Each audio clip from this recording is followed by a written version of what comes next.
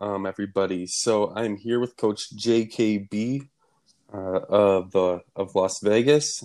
Congratulations on making the NTT, Thank you. Coach.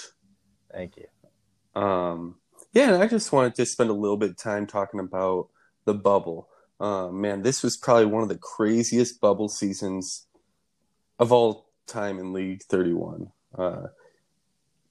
There was just so much going on. The cutoff ended up being at 33, which is nuts.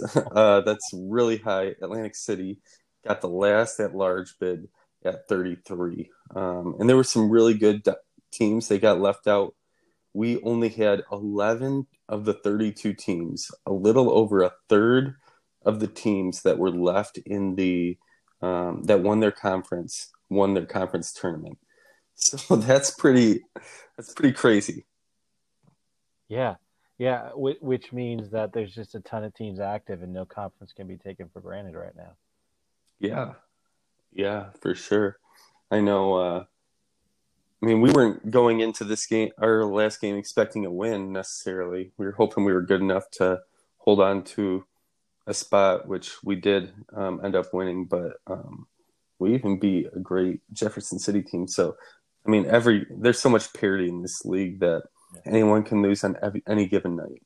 I'm out in Conference 29, and we had a shot at sending 5 teams on the last Yeah. night. If we had the 8 seed get through to the conference tournament final, and they were worthy of being there. They were a decent team that just didn't put it together until late. Hmm. So there was a lot up in the air. Was that game pretty close with you guys? Yeah, yeah, no, it was inside of 10. It was definitely Hmm. inside of 10. We've got Ethan Gant. He's a senior guard, and he goes off for 30 whenever we need help, and that's how we won. It was 78-69 between Las Vegas and Portland. Yeah. Portland ended up being ranked 157, and they're in the RTT.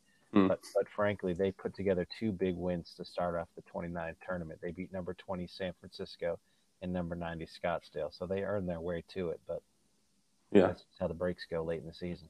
And then you got Riverside, who was ranked 26 just uh, just a week ago, and they ended up losing 3 in a row to be one of the first 4 out of the NTT. Going from Hart, 26 to out. yeah, I mean, one win, honestly, one of those 3 games you win, and you're good. You feel good about your chances, and I mean, he was probably Coach Adog was probably Mhm. preparing for an NTT run, and Oh yeah, that's just heartbreaking for those seniors. I feel for them. yeah, and he has a senior point guard that was probably looking forward to it too. They had a 20 point per game guy running the show, and yeah, you're right. He won't get to celebrate the way he wants to. Yeah. Let's look at some other snubs. Idaho Falls really they have a great team. They're in Conference 22, and Conference 22 has some really good teams with Helena and Twin Falls. But they couldn't get it done. They beat a good Billings team Yeah, tonight, moved up a decent amount, he and moved up 11 spots into the mid 30s. Can you yeah, imagine that and not make it? That's yeah, the dream. That's the Cinderella slipper right there to move up 11 spots on the last night. yeah. You feel bad for Coach Stryker and his seniors. Right. Um, the seniors, they had 2 seniors starting. Their point guard and shooting guards. So those guys were their top scorers and everything. So it's tough for them to go home. Um, let's So you got a couple of these teams, and then the last team that was in. So you look at the let's look at the last 4 in or so. We got Grand Rapids, we got Lansing, Sacramento, Right. and And then 30 was it Atlantic and City? then Atlantic City. Yeah. Yeah. So and Pittsburgh too. So those are like the last 5 teams that got in. Do you think any of those guys? Um, do you think anyone was? Do you think they were all worthy? Do you think they earned that spot, or do you think one of these other teams has pretty solid say. Boy, they're all pretty good. Some of these teams have had up and down times in their recruiting and have some Hmm. strong classes and some weak classes, but they all have starting lineups. And if you have five good guys, you can do some damage anywhere you go. Do you say Sacramento was one of those teams that got a at large bid? I think they were. Yeah, they did. Hmm. Yeah. So maybe Sacramento, they had that one good class of juniors that's really carrying the team. That makes up three of their starters at shooting guard, small forward, and power forward. And it's really kind of a one class team to get those three guys who've been running the show. You don't want a team with that kind of depth to get through, or I should say, lack of depth. Hmm. But again, they built up a lead. They built up a padding by getting high in the power rankers early in the season. They were 13-2 through the 15 games. Stumbled in the tournament. That's why you get 13 wins early, so you can survive the fall when you start slipping in the rankings. Yeah, and they lost to some good teams, but they also don't have any great wins. Right. They have maybe 3 wins in the top 100, and they're all like 99, 65, 92, I think.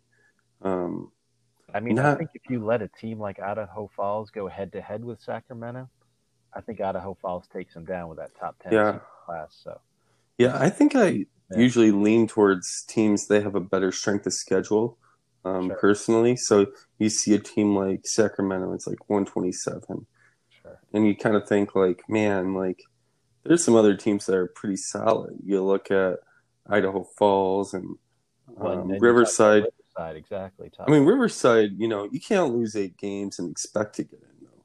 So even in a tough conference like 29, like Yeah. going 10-8 is that's that's gonna be hard to make it in no matter what. But they took, So I mean, they lost five of their last seven, so there's nothing you hmm can really say in their favor. But they took some scalps early in the season. They beat a couple top 50 teams, yeah, including 20 San Francisco. So they've proven something. They just couldn't put it together down the stretch.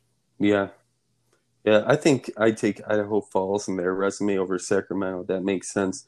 I mean, Grand Rapids, Lansing, and Pittsburgh all play pretty solid schedules. Sacramento's got the best record of them with 14-4, but that's just. I mean, I guess that's how the rankings do it. You'd think though if you switch Right. Idaho Falls um, or Macon or Riverside with a Sacramento, with a Yeah. Lansing, you put them in the same position.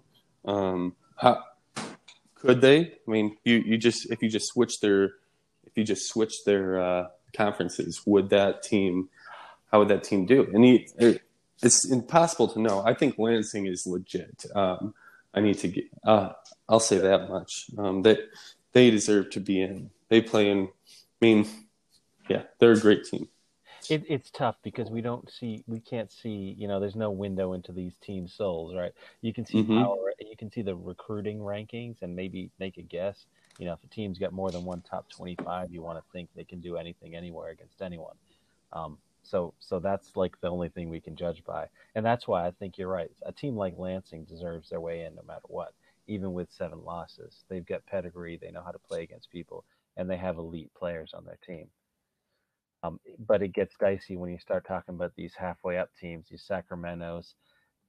They made it happen, they made it work. But boy, when Idaho Falls gets snubbed, you feel bad for Coach Stryker.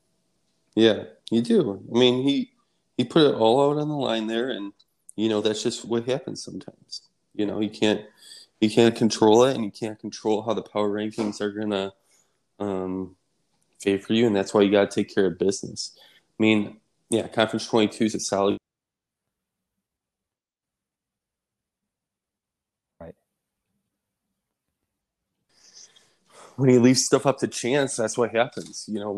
Look at Riverside. They 10-8, 26. I mean, they were 10-5 before this week. Number 26 in the land. They probably felt really good, but you leave stuff up to chance, you lose a couple.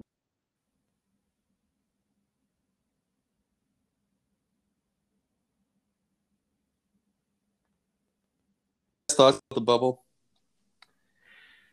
Yeah, I'm going to shout out for Riverside one more time. This is a team that's going to be back next year. They have a top 20 freshman class. 2 of them are starting. I know they lose some seniors, but if you didn't make the bubble, and some of these teams that haven't, they're teams that have a future in the league as well. You never want to say get them next time, champ, but sometimes that's all you can say to these teams, right? Yeah. Yeah. One team I want to shout out a little bit was Carson City. I mean, gosh. The top freshman class, right? Yep. Yeah. They lost 1, 2, 3, 4, 5, 6 games. Okay. And they've got the all senior front court too. So yeah. it's not like that. It's not like they listen to the ranks of the teams they lost to. Go ahead. 99. Okay, that was their worst loss. All right. 24, 4, 6. 24, 6. Oh. I mean, you don't make the schedule, you know. But just like top 25 teams. Yeah. They beat Olympia, a top 50 team, by almost 30. Oh God. They went 12-6, but you know the other teams just weren't that good, you know, and all the good teams they played, they had a hard time against. I got a solution for that, Kyle. You know what they need to do, right? They got to schedule a tough regular season. They need to get into the NCT. I know. I asked him to come in. I talked to his brother. His brother coaches at Pittsburgh, and I talked to him. And I said, "Hey, we'd love for both you and Carson City to come in." And he said, "I'm in," but Carson City wasn't. So you know, that's on him. He's got he had a chance for next year. Maybe he's regretting that now that he saw that he missed the NTT. Yeah, he needs to do what's best for his team, not for his friends, right? Or even family. Come on. Yeah. Cool. Well, thank you guys so much for listening in. Hopefully you guys enjoyed this. We wanted to do a short one. We'll be back in your ears tomorrow with a podcast about breaking down the NTT. So thanks so much. Thank y'all.